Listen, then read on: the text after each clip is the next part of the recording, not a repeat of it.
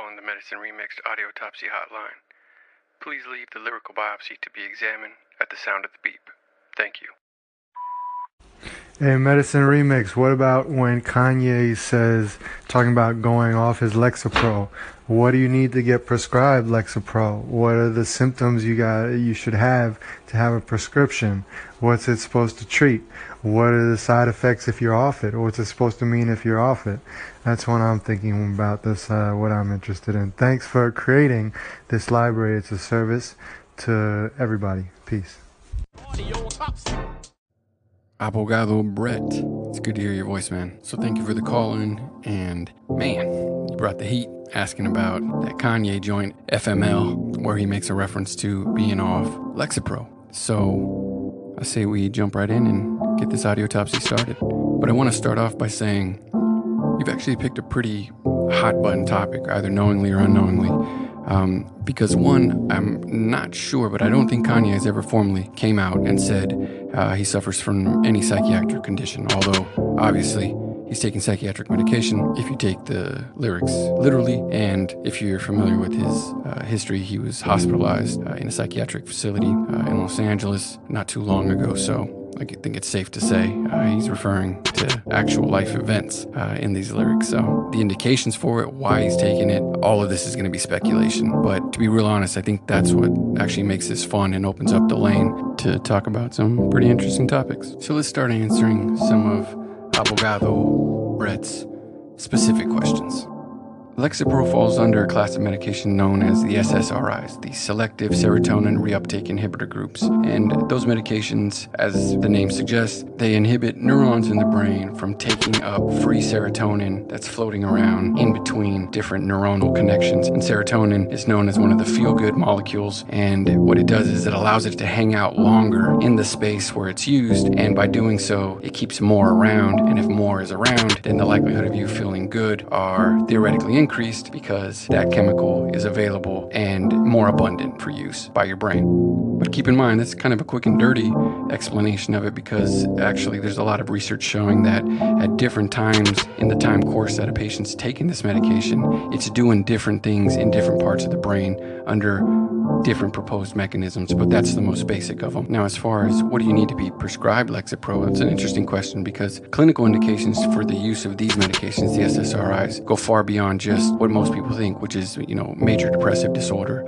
They're also used for anxiety disorder, also can be used to treat premenstrual dysphoric disorder. There's some evidence about treating eating disorders and beyond. So these medications are very widely used, and some estimate that SSRI prescriptions in the US alone occur at a rate of 6 prescriptions per second, 24/7 year-round. It's quite a bit. And despite how often these medications are prescribed, it's surprising to me how few patients are aware that these medications take about 4 to 6 weeks before you're going to feel their full effect. And so many of them will take the medication for about 2 weeks, 3 weeks, and they'll say, this shit's not working, and they just stop. So it's important, if you're going to try the medication, you might as well give it its full trial before you say it didn't work for you. Now, let's move on to the side effects. And actually, Lexapro is a pretty well-tolerated medication, the most common side effects being stomach upset and nausea, headaches, and the all-time favorite, the sexual dysfunction and orgasmia, the inability to reach orgasm. And obviously, there are a bunch of other side effects, those being the most common. And there's always the rare exception. Wish I would go ahead and fuck my life up. Can't let them get to me. And even though I always fuck my life up, only I can mention it. See, before I let you go, one last thing I need to let you know. You ain't ever seen nothing crazy then. This nigga when he off his Lexapro. Remember that last time in Mexico? It's not uncommon for patients who discontinue their medication abruptly, meaning just stopping it cold turkey, can have things on the affective symptom side of things, meaning they can have increased anxiety, agitation, nervousness, low mood, irritability, which might be the symptoms Kanye's referring to in his lyrics. And matter of fact, there's been many articles published about antidepressants and how this withdrawal syndrome may induce manic states in patients with major depressive disorder, even with no history of bipolar disorder. Which leads us into the last point. There is a mounting consensus that says folks with bipolar disorder type 1 should not be treated with antidepressants because it may actually induce a manic state. And that's a topic for another time, but just understand that it includes things like at least 4 consecutive days of having an inflated self-esteem or being very grandiose, a decreased need for sleep, being more talkative, having a flight of ideas, being very distractible, being involved in a lot of goal-directed activity, and excessive involvement in activities that have a high potential for painful consequences, such as spending huge lumps of money that you shouldn't be, being hypersexual, and getting involved in foolish business investments, that sort of thing. So basically doing things that'll get you on TMZ. That pretty much does it. Thanks once again for joining us for another episode of Audiotopsy. You're listening to Medicine Remixed for all things dope here on Anchor. Yeah. Yeah. Can you hear me? Yeah. Can you hear me? Yep. All right, cool. I'm mixing some medicine? Nah, that's the remixed of medicine. I poured it in a big bucket right now, and I'm mixing it with a whisk. So if I die, it's very important that you remember what I did. just scale it back just a little bit. Yeah. I made it extra strength. So you just want to go one extra, and you should be all right. Gotcha. Okay. Yeah, dude. Today was it was a brutal one. Let me call you right back. Yeah. Hey, Medicine Remixed, I love what you guys are doing. Everything is hot. Everything is good. Everything is perfect. I have a question. When Kanye in Through the Wire says in the same hospital where Biggie Smalls died, was that also Cedars-Sinai Hospital? So was Kanye, after his accident, in the same hospital where Biggie died and where Sinatra died? That was just my question. Keep doing your thing. You guys are awesome. Keep putting out great stuff, great material. Thank you.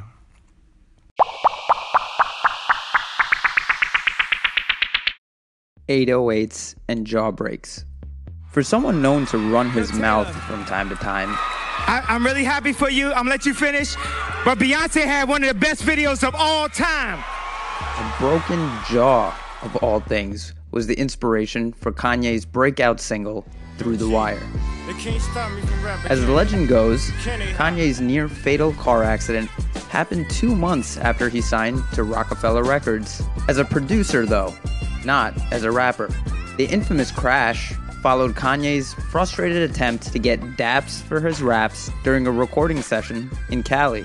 After feeling dissed at the recording session, Kanye left the scene in a stir of emotions that may have fueled the events that transpired. After being cut off by a car on his drive home, Kanye crashed his rented Lexus into oncoming traffic. He broke his jaw, which in medical speak is known as the mandible, and was rushed to Cedars-Sinai Medical Center. The same hospital, Christopher Wallace, aka the Notorious B.I.G., died 5 years prior, and where Kanye's daughter, North by Northwest, would be born just over 10 years later. Little known fact is that in the original version, where Kanye's mouth was actually wired shut, this line was originally written as, In the same hospital where Big and Tupac died. Someone probably broke the news to Kanye that Pac actually died at the University Medical Center of Southern Nevada, since he was gunned down on the Las Vegas Strip. So Kanye, to be factually correct, changed it for the album version. In the same hospital where Biggie Smalls died. Instead of dying in the hospital that Biggie Smalls died, Kanye was discharged from that superstar graveyard after a reconstructed jaw and maybe the resurrected spirit of a musical icon. When Kanye recalls the details of the accident, all he remembers during the collision was his face hitting the steering wheel. He only lost consciousness for a moment and remembers regaining it with intense pain in his jaw and blood in his mouth. Kanye was responsive at the scene and was rushed to Cedars-Sinai Hospital in a hard neck collar on a backboard, which is standard EMS protocol for a trauma victim whose injuries are unknown. Shortly after, Ye was stabilized in the trauma bay, his airway secured, and then was taken to surgery in order to reduce his broken jaw and internally fix it with plates and screws while wiring his jaw shut to essentially internally splint his jaw so that it could properly heal.